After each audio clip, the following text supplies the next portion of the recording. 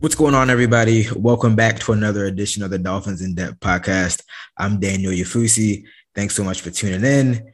And after 17 weeks in the regular season, an action-packed postseason, we have reached the conclusion of the 2021 NFL season.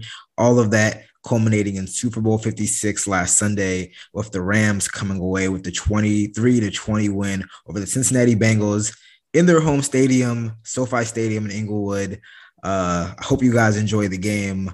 I did. I was out there in the press box to report on it, watch the game. It was great down to the final play when Aaron Donald made that big play to cause the incompletion by Joe Burrow. So now we kind of transition into the offseason. I know as Dolphins fans, I know you guys have probably already had your eyes set on the offseason for some time, but now we can really transition into that. So this episode will be kind of encapsulating the Super Bowl.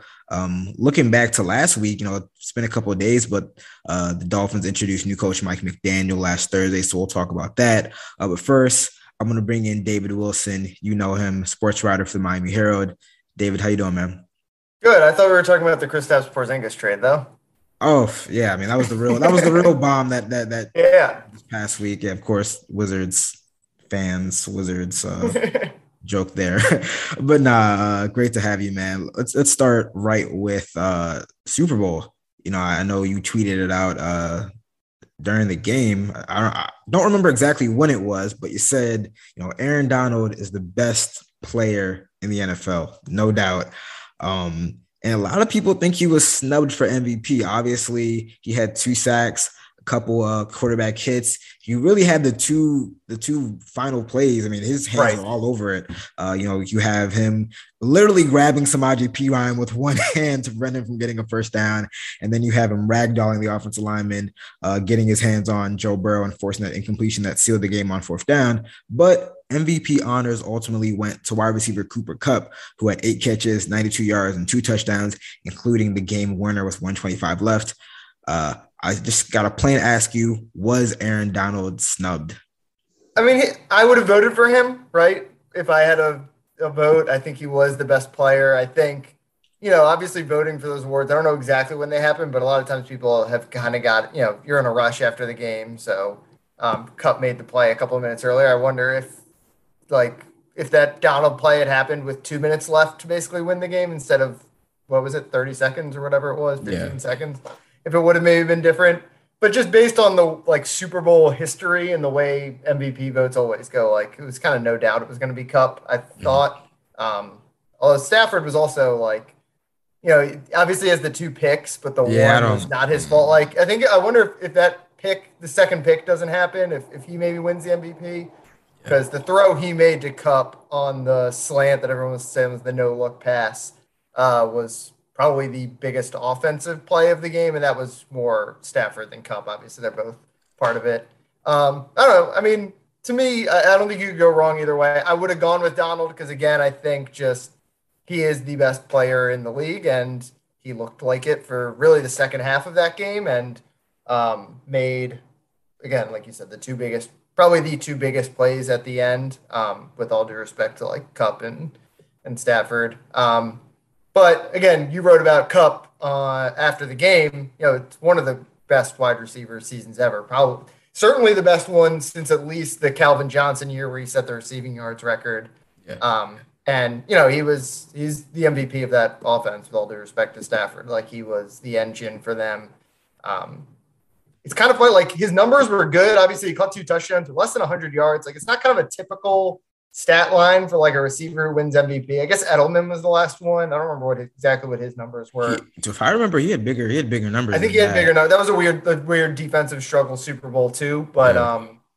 yeah, to me, you couldn't have gone wrong either way. I would have gone Donald, but I don't know if I would say it's a snub because I think Cup was pretty equally pretty well deserving too. Yeah, one thing that you pointed out early on that I really want to mention, because a lot of people aren't didn't know this or don't know this, is that the voting starts, I guess it's collected with like 2 minutes left in the game. Yeah, I saw a tweet about that, but I wasn't sure exactly what the. Yeah, so I'm assuming around that time it would have been like right after the touchdown catch or right before that. And at that point, I mean, Cooper Kupp was pretty quiet during that game. I know he had a touchdown early on, but he was fairly quiet. I mean, he had there was like no obvious pick for most of that game, unless the Bengals won, then it was going to be T. Higgins. Yeah, exactly. So, with Kupp, he had 4 of his 8 catches on that final drive, and then he had like a big jet sweep on 4th down that continued that drive. Yeah. So yeah, I mean, if you kind of watch that game up until, if you kind of turn the game off right when he caught the touchdown pass, you're like, oh yeah, of course it's going to be him. But then you see Aaron Donald do what he does. And I agree with you. I think that if the vote was collected, like as soon as the game ended, I'm pretty sure. Yeah, even if you give him 5 minutes after the game or something like that to like actually think about it. Yeah. Yeah. I'm pretty sure Donald gets it. But again, no complaints from the Rams. They're world champions. They're enjoying it all. They're going to Disneyland or whatever they go after they win the Super Bowl. So congrats to them. And as we kind of look big picture, I know me and Andre spoke about this a couple weeks back, I believe, after the championship game of the divisional round, just kind of like big picture takeaways, like what you take away from that game. For me, it's like it reinforced trench play. We all knew how bad the Bengals offensive line was, and they actually held up pretty well for, the first like 2.5 quarters. But then, once the Rams defensive front got it going, and it wasn't even just Donald. It was like Von Miller, Leonard Floyd, Ernest Jones. Like those guys got it going, and they just had no answer. I think Burrow was sacked 7 times, which tied a Super Bowl record. It just, for me, it reinforced like, yeah, I mean, you have to have great quarterback play. And I thought that both quarterbacks were good. I wouldn't go to say that any of them were great on Sunday. But it really, that game, I mean, I said I thought the game was going to be won by the Rams because of, the line play, especially the defensive line of the Rams versus Cincinnati's offensive line. And really, truthfully, it came down to that, up until the final moments that we saw with Donald. Yeah, they literally the last plays of the game, what was it? It's 3rd and 2 or 3rd and 1, and they can't pick it up. And it's because their offensive line was overwhelmed by the Bengals offensive line. Yeah, I mean, those are the less. I was going to ask, like, if you're, what the NFL is a copycat league, like every sport league, like what, the Rams, I think it's kind of hard to take like rebuilding lessons from them because they just kind of, I can't imagine a lot of people are going to do the level of like trade all your draft picks away to like just load up on short-term talent as they did. Yeah. But the lessons are, I think, like you said, it's all about line play, unless you have like a superhuman quarterback who can make up for it, which Joe Burrow was like in that kind of zone for a lot of the playoffs, even if the numbers weren't crazy, like, some of the guys he was going up against. Just his escapability and like his ability to extend plays is, if he is playing with a clean pocket, you don't get to probably appreciate that aspect of his game as much, but obviously his numbers would probably be better. You can make do without offensive line play, but it's going to catch up to you eventually in that. Yeah, and it did for the Bengals. And it's hard to build that up, right? Like the Bengals, obviously the AFC seems like it's going to be stacked. And the Bengals have a pretty stiff comp. Like they're not going to be like a no-brainer to be back there a million more times. Yeah. Because it's hard to build an offensive line. No, it is. I mean, they have the money there. I know a lot of people were criticizing the Ja'Marr Chase pick over Penei Sewell at number 4. Early on, it was like, you probably should have got that offensive lineman, but then you see Chase do what he does, win NFL offensive rookie of the year, and you're like, all right, well, maybe they got that pick, but now you really got to invest some money and some draft picks into the offensive line. So we'll see what happens there. I guess the last thing for Super Bowl that I want to ask you, and we gotta talk about this, is the halftime show. We talked about it a little bit earlier.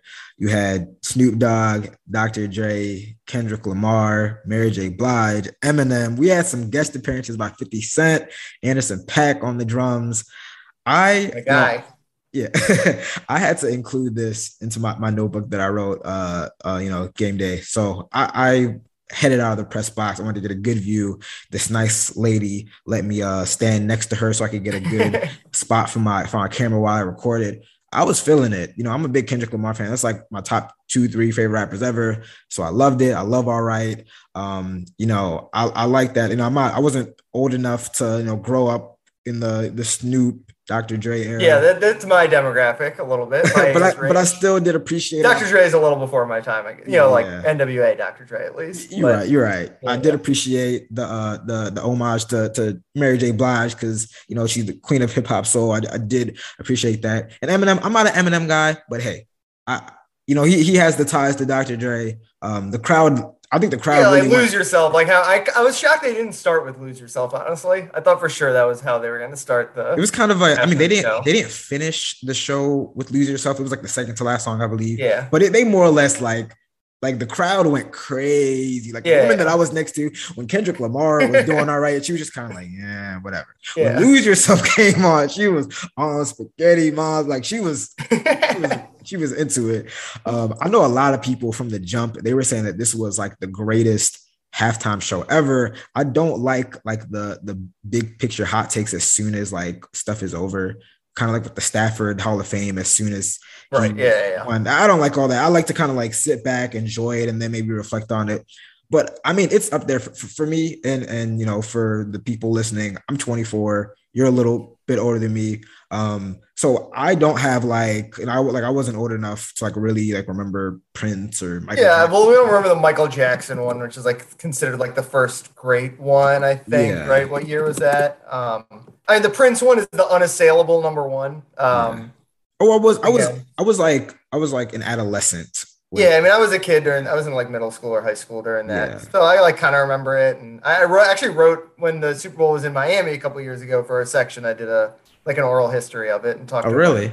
Okay. Yeah. That's pretty cool. So, I'm biased because I did that and I'm like a Prince fan and all that kind of stuff. But playing Purple Rain in the rain and all those guys thought they were going to get electrocuted because they actually had their instruments playing. A lot of the halftime shows, they kind of fake a lot of it. Yeah, because it's such a production. Yeah, that's the unassailable number one. I can't imagine there's ever going to be anything that tops it. But this one is up there, right? They played hits that I think like have pretty close to universal approval rating, but are not like overplayed necessarily. Like it's a little different, like there was that run in the early 2000s when it was all like classic rock acts and they're all playing hits and stuff, but like a lot of them are like kind of overplayed and they're way past their prime, a lot of those guys. These guys for the most part, 50 Cent, Dr. Dre, Snoop, Eminem obviously are all past their prime. They're on the second or third or fourth acts of their career. But you get Kendrick Lamar out there, give it a little bit of a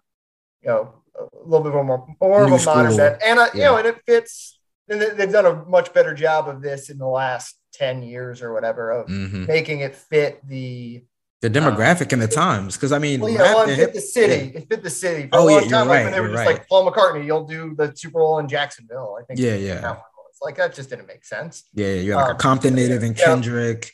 You had some Long Beats and and whatnot. Even Anderson .Paak is like an Oxnard, California native. So I like that. And really kind of going big picture to your point, hip hop is like a global job. Like it wasn't like that originally. It wasn't as mainstream as it is now. So even when you say like 50 Cent, there's like people from all walks of lives that remember that song. That was the number one song. The Lose Yourself probably I think won an Oscar. Lose Yourself was probably number ones, but but even some of the songs that Snoop performed and whatnot, like everyone remembers that. Everyone knows that. So I really enjoyed it.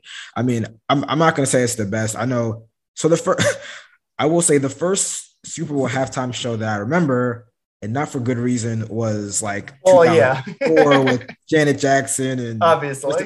So I was kind of scarred as a little kid seeing that, but. Like from then on, like my top three for me personally, just like the ones that I enjoyed the most, like Beyonce, that's up there. That the lights went out. Bruno a couple years later, which I think was Super Bowl 50, I believe. And then this one, top three for me, I'd have to say that. I feel like we had some duds in there. Like I don't remember. So a lot of people love the Shakira J-Lo one that was in Miami in 2020. It was cool. I was there and it does not work the same when you're there and like you're not up close, and Yeah. sound kind of sucks in the stadium.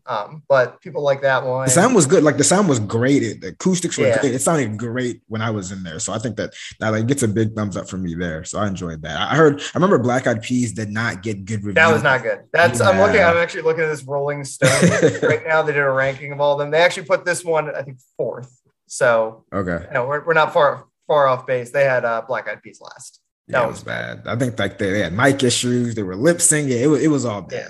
So yeah, we've come a long way from for the Super Bowl halftime shows. I know Jay-Z has like been having a big role in that. So I mean, he's doing his job right there. So yeah, I was thinking like, everyone, it was kind of like a running joke on Twitter that people were like, they're finally doing one for the young people, and then like, but it's like, oh, it's not for young people anymore. It's for like people in their 20s and 30s and early 40s, and like the Aerosmith played the Super Bowl in 2001. It's kind of like the same thing, right? Like they were big in the 80s and they did it 20 years later. And that's where we're at with Dre and Snoop. And it's all crazy. Those guys were big in the 90s, early 2000s. And here we are 20 years later. They get to the Super Bowl. Yeah, it's crazy how time passes and just like what's like kind of like the old generation now. It's just crazy how that happens. We're going to take a short break, but when we come back on the other side of things, we're going to talk Dolphins. That means the Dolphins in Depth podcast. So we got to talk some Dolphins. It's been almost a week since the Dolphins introduced their new coach, Mike McDaniel. So we're going to talk about that as well as some early impressions as he works to build his first coaching staff. So stay with us. What's going on, everybody? Daniel Oyefusi still here with David Wilson. Talked a lot of Super Bowl halftime show MVP stuff in the first half, but we're gonna get back to the Dolphins. And it's been a busy week. Last Thursday, the Dolphins introduced new coach Mike McDaniel. He addressed reporters for the first time, laid out kind of his vision for this team and kind of how he got here, what he sees for the team. And since then, I mean, he's hit the ground running. A lot of news on the coaching staff front. As it stands right now, the Dolphins have their offensive coordinator set.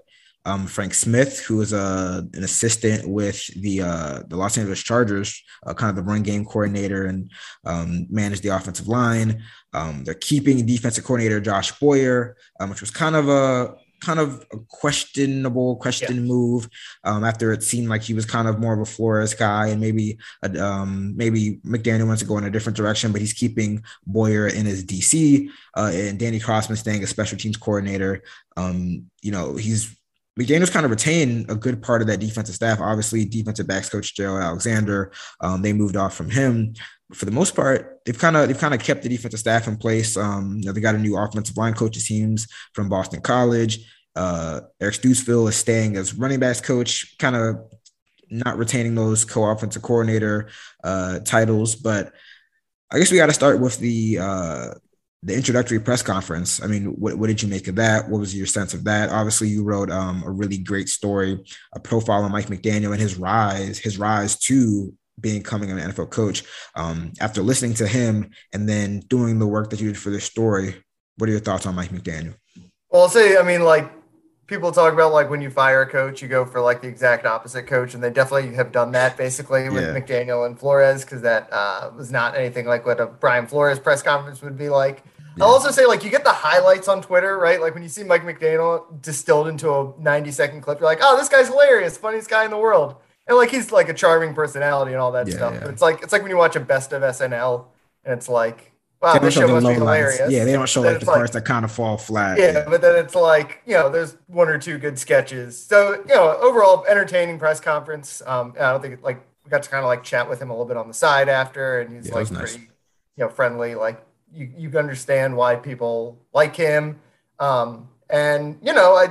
The big thing I got from doing that and then just talking to people in his past, mostly when he was at Yale and then in the UFL, which, he's a player at Yale. He had his first position coaching job at 25 or 26, I think, in the UFL.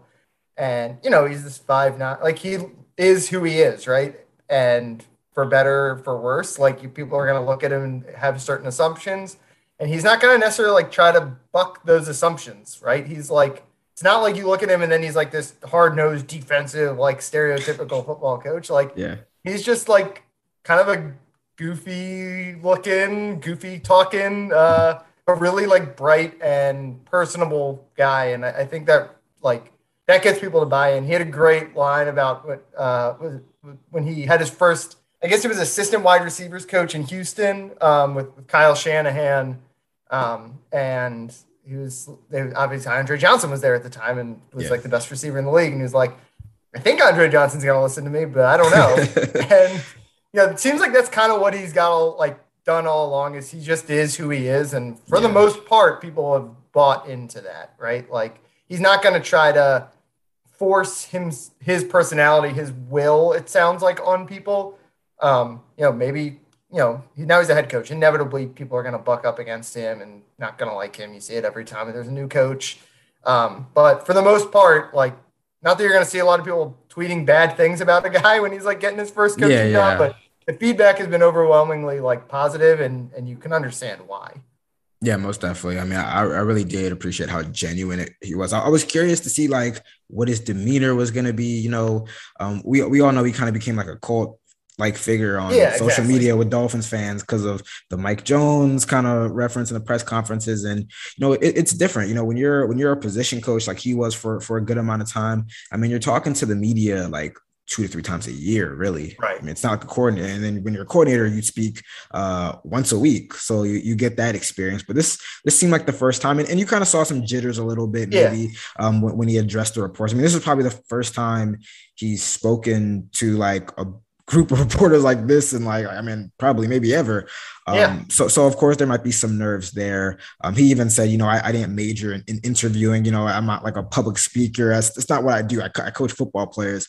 But I really did appreciate how he didn't really divert from who he was. I mean, he cracked jokes. He was kind of self-deprecating. I feel like you're not going to get too much scheme wise and big picture wise from these types of introductory press conferences. But it was good and interesting to hear him kind of talk a little bit about Tua, talk about the offense, even talk about the defense. I know he was asked about Tua specifically. And while, yes, he was probably brought in here a lot and primarily because of maybe the work he can do with Tua, he didn't want to pin it on Tua. So he said, hey, Tua, we're going to work with Tua, but he needs blockers. He needs receivers. He needs a defense that's going to hold up. So I really did like that. And then again, really just the personality. I mean, it's crazy. It's they had Flores, who's a stern defensive minded coach, didn't say much, rarely ever smiled with the media. And then you got the complete opposite with Mike McDaniel. So again, we don't know if it's going to work. That's kind of the crapshoot and all of this. You just kind of roll the dice. You get some information. You think you make an informed decision, but ultimately you never know how it's going to go.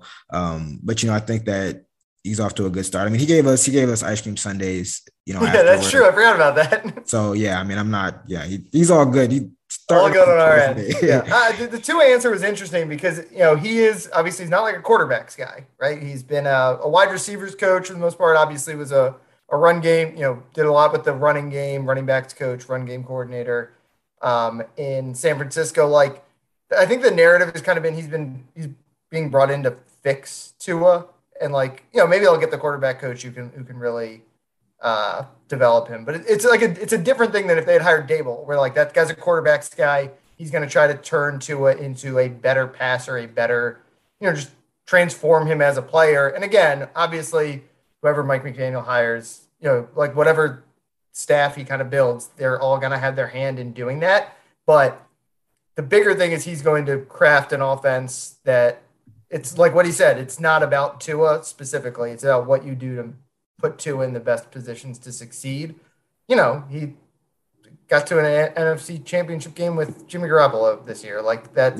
Is that's what he is. He's not a guy who's going to turn Jimmy Garoppolo into Tom Brady because it's probably not possible to do that. And, I don't know what Tua's ceiling is, but he's a guy who the promise that he brings is that he's going to make the offense craft an offense to make Tua as successful as possible, not turn Tua into something that he's not right now.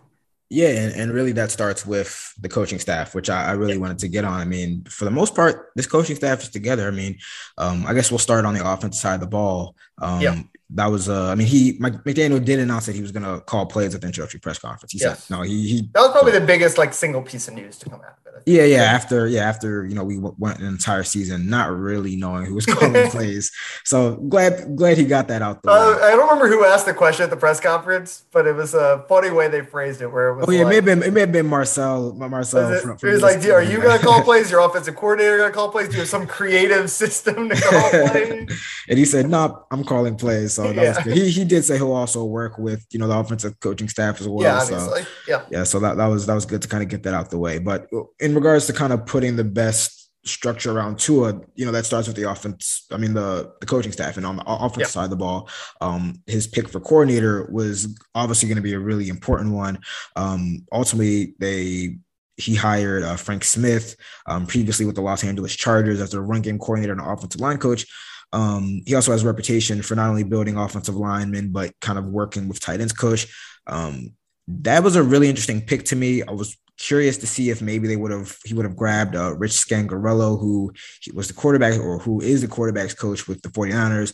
They have a relationship dating back. They've been, done some QB workshops with the young QB. So I thought that maybe that'd be like a natural pick to get like a offense coordinator who's like kind of specializes in quarterbacks. Obviously, you're going to get a quarterbacks coach as well. We don't know what's going to happen with Charlie Fry.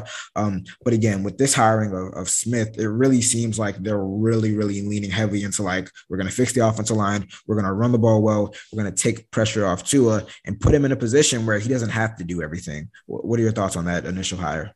Yeah, I mean, I don't really know a whole lot about Frank Smith. I don't either. A good offensive line coach, that the two most important hires he was going to have to make for his staff were, once he decided that he was going to be the play caller, were offensive line coach and quarterbacks coach, because those are obviously the two most, offensive line, the most glaring weakness they had on the field last year. And then quarterbacks coach, if you can turn Tua into a star, it changes the entire calculus of what this franchise looks like going forward. Frank Smith seems like a good fit if you're trying to rebuild an offensive line. Yeah, I don't know if I can add much more than that, but the fact that McDaniel's calling plays, this guy is he was the run game coordinator in San Diego, or plus the Chargers. So it seems like they kind of come from the same sort of philosophies probably. And I don't know, I just think going for an O-line coach here, it was either going to have to be, like you said, a quarterbacks guy or an O-line guy. They went O-line here. We'll see what they do with quarterbacks coach.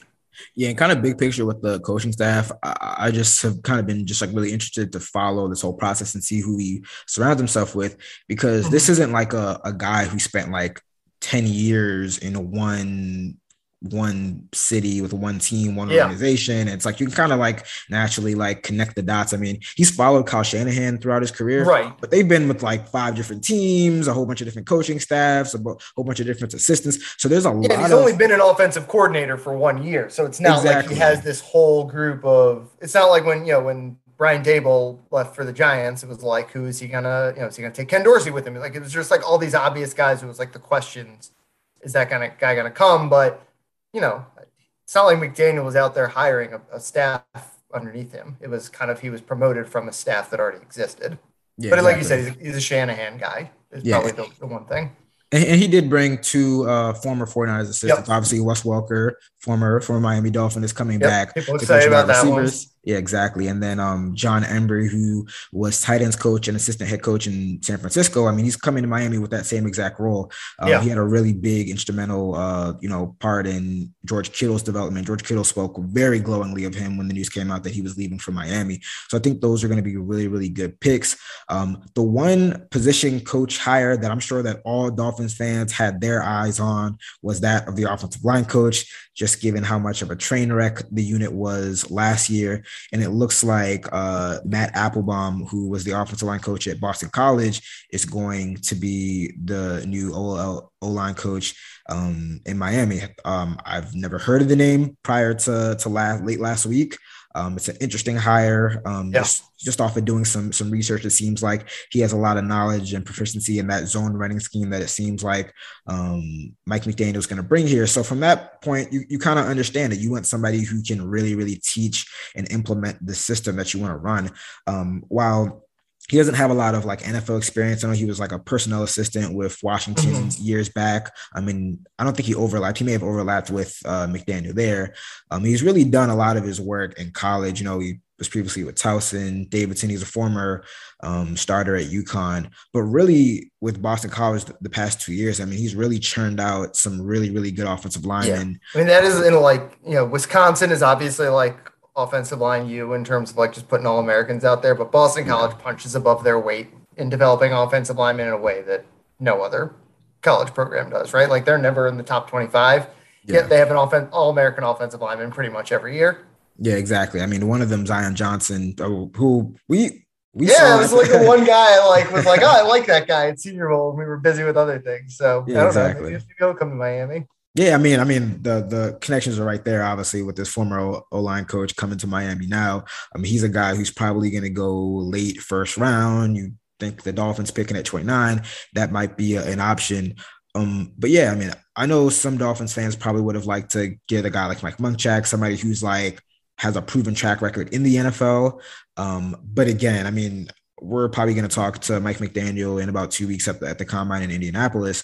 And I'd be really interested to see like how he kind of came to some of these decisions. What are the connections that he might have? Was it just kind of like a recommendation and you did some research? But again, if you're looking at getting somebody, really what you want in this offensive line coach, you want somebody who like can really teach, because you have a lot of I mean, there's a lot of talk about the Dolphins needing to throw a bunch of money at a tackle, offensive lineman, and free agency. But you got to remember, I mean, like 4 of these guys were picked like in the top like 90 in their drafts in the past 3 years. So we can't just like dump the entire offensive line. I mean, somebody's got to stick there. You think Robert Hunt's going to be like there, but Applebaum is, and I'm basing this on nothing, but other than like the track record he has put together at Boston College, like seems like he's a good developer. Like again, those guys they're getting at Boston College are not 5-star, 4-star. They're not the blue chip guys that kind of go to Alabama. Zion Johnson, really undersized guard. Alec Lindstrom, right? Was that the lineman they had before? Yeah, he's probably yeah, exactly. Like it's this whole, on paper, that is what he does well, is develop talent. And he has a lot of clay to mold here when he gets to Miami. Yeah, and just listening to some of the comments that he's had, not only in the introductory press conference, but later on, I know he's spoken to a lot of different outlets and whatnot. He knows his work is cut out for him on the offensive side of the ball. I mean, when he talks about the defense, he's like, "Oh, they're good to go. You don't want to tweak too much." But when you talk about the offense, it's kind of like, "Oh, we got Waddle, we got Tua, who I'm going to work with," and after that's kind of like, yeah. So, he's gonna have his work cut out for him. And I think that it's going to be a very, very busy offseason, not only to implement the system that he wants, but to get the right guys in there who can execute the system that he wants. And I'm not even talking about just the players, players, coaching staff, all of that. But again, it looks like he's really honing in on kind of getting guys who can teach that system, because he's big on that. I mean, he talked about that, like his passion is to teach players. He's going to have unique ways of teaching players. So you want to get guys who are like knowledgeable of that system that you want to run. So you have that. And they're not that far off from winning. They won 9 games last year. They almost made the playoffs. Like, it's not like he's coming in to totally rebuild. He's coming into, you've got, especially on defense, enough talent to make the playoffs. And if your offense takes even like I don't know where they finish in all the rankings, but if they jump up 5-10 spots in like some of the league rankings, that would make them an average. That would make them an average offense if they went 5. Yeah, if they're an average offense next year, which feels like that's kind of like what McDaniel, like it feels like he can get you to baseline average pretty quickly with some of the stuff that his philosophies, that zone read, that Mike Shanahan style offense. That makes you a playoff team. That makes you a threat in like once you get into January and maybe in February. No, exactly. And kind of moving on to the defense, like we said before, the big decision from Mike McDaniel was to keep Josh Boyer as defensive coordinator. Obviously, he is another holdover from Flores' tenure as head coach. There were a lot of questions really about like what role he had in the defense, in the second half of the season. We know that through the 1-7 start, that was not the defense we were accustomed to seeing. There was a lot of speculation that maybe Flores was calling plays, which he always denied. But you keep him. You get rid of Gerald Alexander, which was kind of a fan favorite. I mean, he had a big Yeah. role in Javon Holland, Brandon Jones, Xavier Howard had his best season in 2020 under him. What do you think of the decision to keep Boyer, get rid of Alexander, and then kind of retain most of the defensive assistants? Yeah, I mean, there's clearly got to be like some story with Gerald Alexander, right? The fact that he is the one guy who's out, and again, he's been, I don't want to say like the best developer they've had, but like you said, Javon Holland is like one of the biggest bright spots they had last year. Obviously, your one consistent Pro Bowler, Xavier Howard, like, he obviously was like had a lot of success. It seems pretty clear. There were a lot of reports out before McDaniel got hired that the Dolphins wanted to hire a coach who would keep that defense intact, and I'm sure it came up in interviews. And again, Mike McDaniel, like you said, has bounced around a lot in his career. A lot of similar coaches, but it's not like he's been in one place forever, been with one staff forever. It makes sense that he doesn't have that kind of pull, right? Like if you had hired Jim Harbaugh, he was going to want to do everything. They were going to give him the keys to the car completely. So, you're taking a swing with McDaniel because he's young and seems to have a lot of potential, but you're also like, still gives Grier and Stephen Ross a little bit of sway over decision-making that, how much of that has been reported over the last couple of weeks or last month or so, that like that was part of the problem there, was like everyone was kind of on a different page. And at least so far, they've clearly gotten McDaniel like kind of buying into a grander vision. And again, the defense was really good last year. One of the best defenses in the league, especially in the second half of the year. So it makes sense that he would come in and kind of know his strengths, know what is not his strengths, and know that he can kind of trust the defensive personnel that was in place. Now, the question, I guess, as you kind of alluded to, that you would hope that Chris Grier and Stephen Ross have really thought through, is how much was Brian Flores the guy responsible for what that defense did? Because if it turns out that he was the true mastermind behind all of that, then it's just kind of still an unproven defense. Yeah, I mean, McDaniel did say, I think in an interview with ESPN, that he spent a lot of time with Boyer before making a decision. He spoke to people who knew him. He really valued the relationship there, the relationships that he had with other players. So ultimately he came to that decision. I think the continuity overall from the entire defense coaching staff will really serve this team well, because again, they don't need to like tweak it. Like they don't need to really change the scheme much. I do think that they need better execution in some spots. They do need to improve maybe inside linebacker, maybe add another pass rusher, especially if Emmanuel Ogbah isn't re-signed. But overall, I mean, by the end of the season, even with that terrible start to the season, they were like a top 12 defense by the end of the year. Yeah. So like you said, if you can get the offense to baseline average, you're working with something there, especially in the first season of this new kind of coaching regime. If you get to baseline average with the offense and you can keep, right around the level of consistency with the defense, then you're kind of working with something. But I do think there's going to be some pressure on Boyer because, again, definitely. I mean, we got to be honest. This was Brian Flores' defense.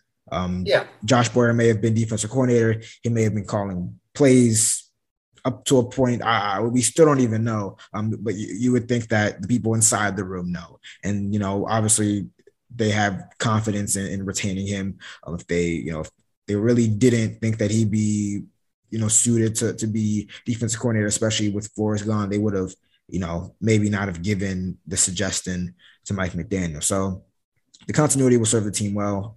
But if anybody's on, it's a new coaching staff, new coach, so there's not really a ton of pressure to like provide instant results. I think that there will be some expectations, but really with Boyer, I mean, you're kind of looking at him a little extra hard to say, hey, are you able to kind of get the job done without the person who we all kind of assumed was leading the charge with the defense? Yeah, I mean, the two guys kind of feel invincible, but there's a lot of pressure on Grier and Ross too, because like you're taking a gamble that Brian Flores was only so valuable to what this defense does, or this defense did. So we'll see if they how their self-evaluation abilities are. For sure.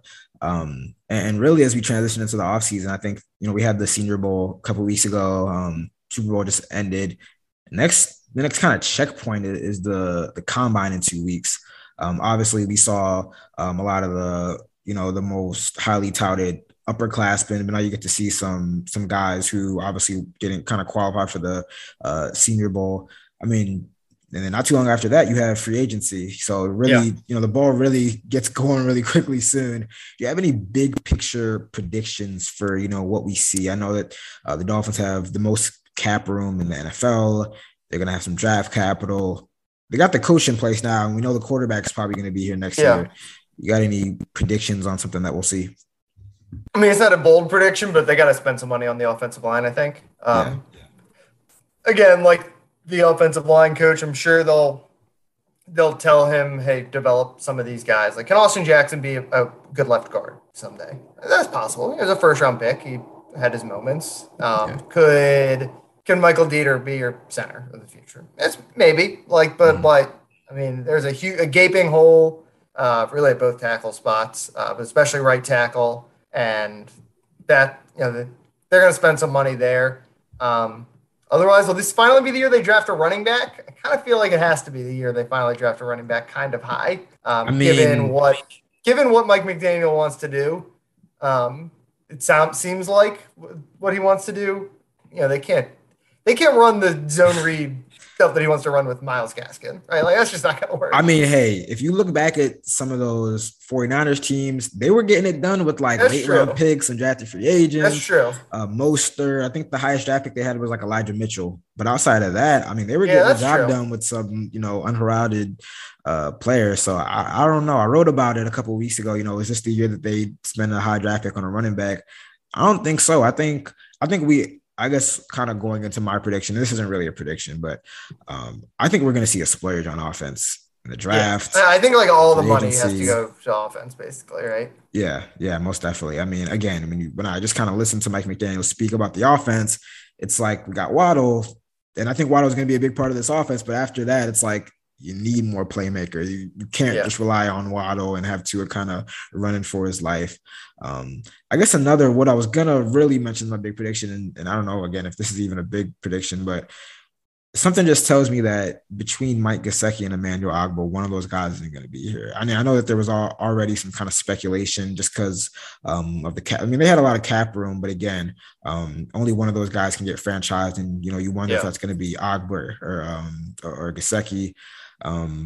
I don't know. I just feel like when you kind of factor in the amount of money that they're probably going to have to put in to fix the offensive line, if they tag one of those guys, I mean, if you tag Emmanuel Ogbah, you're talking $17-18 million. If it's Gesicki, it's a little lower. It's probably more around 11 mil. But something just tells me one of those guys isn't going to be back in the Miami Dolphins uniform, which would be unfortunate because I think Emmanuel Ogbah has been great for this team, deserves this money, and Gesicki likewise. There's some questions over the fit in this offense. Can he be a reliable blocker? Will McDaniel even see him that way? Something just tells me that, again, they've got a lot of money. I mean, I think they've got 70 mil. But I mean, if you throw 20 mil at a offensive lineman or two, that drops the amount of money you have. And then if you franchise a guy, then you got to start looking and see how much money you have left. I mean, they still have some smaller name unrestricted free agents that they got to take care of. They got some restricted free agents that they have to, devote some money to. So again, I think that while they have a lot of resources, there's going to be some hard decisions this offseason. Yeah. One of those guys, and they got the tag deals on one of them. Maybe it really sting to lose Mike Gesicki for nothing, I think, in particular. Ogbah's been great, but there's a million pass rushers. Gesicki is a guy who, he's not that he's like a top 5 tight end or anything, but he's close there. He's right there. Like he's not in the Kittle. There are certain teams, and the Dolphins, if Brian Flores was here, would probably qualify that he would be a no-brainer to you want him on the roster. So I think it would really hurt to lose him for nothing. But I think Ogbah is, when he got rolling, he was great 2 years ago and really got rolling in the second half of last year. And that defense, he's been a really reliable kind of number one edge rusher for them. Both those guys have been a really big part of what they can do. To me, Gesicki feels less replaceable, but he also just might not be a fit, I think, is probably the way to look at the situation with those two guys. Yeah, but that's an interesting point real quick because when asking like what scheme are you going to bring? Right. We know the foundations of the scheme McDaniel is going to bring, but he said the offense is going to be tailored to the skill set of the players. Yeah. So again, it depends on kind of how he views it in that evaluation period. Like, does he say, hey, this guy just cannot work in my scheme? Or does he say, hey, he might have some limitations in his game, but what he does really well, we can maximize that. I tend to think that McDaniel kind of looks. Yeah, I'm sure if they had Mike Gesicki, he would be one of the most productive tight ends in the league and all that kind of stuff as a receiver. I just worry that if you want to be this run-heavy team, which is kind of what we see, it seems like they would like to get to, given Tua's limitations and given just, McDaniel's background.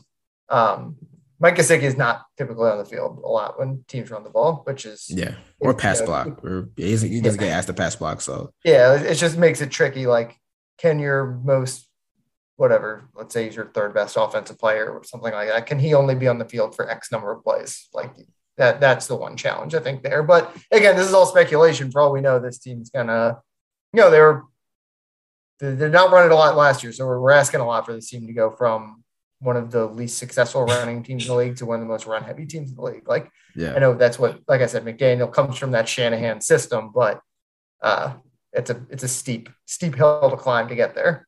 Yeah, it's a steep hill to climb, but McDaniel's working hard, hitting the ground running to kind of bring to fruition the team that everyone in Dolphins Nation is hoping for. I mean, we're definitely gonna see the path he takes over the next couple months.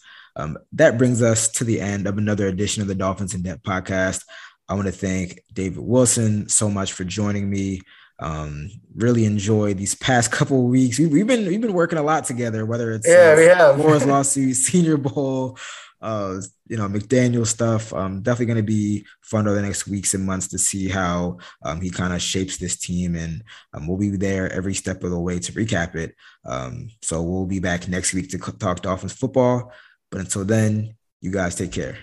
Bye.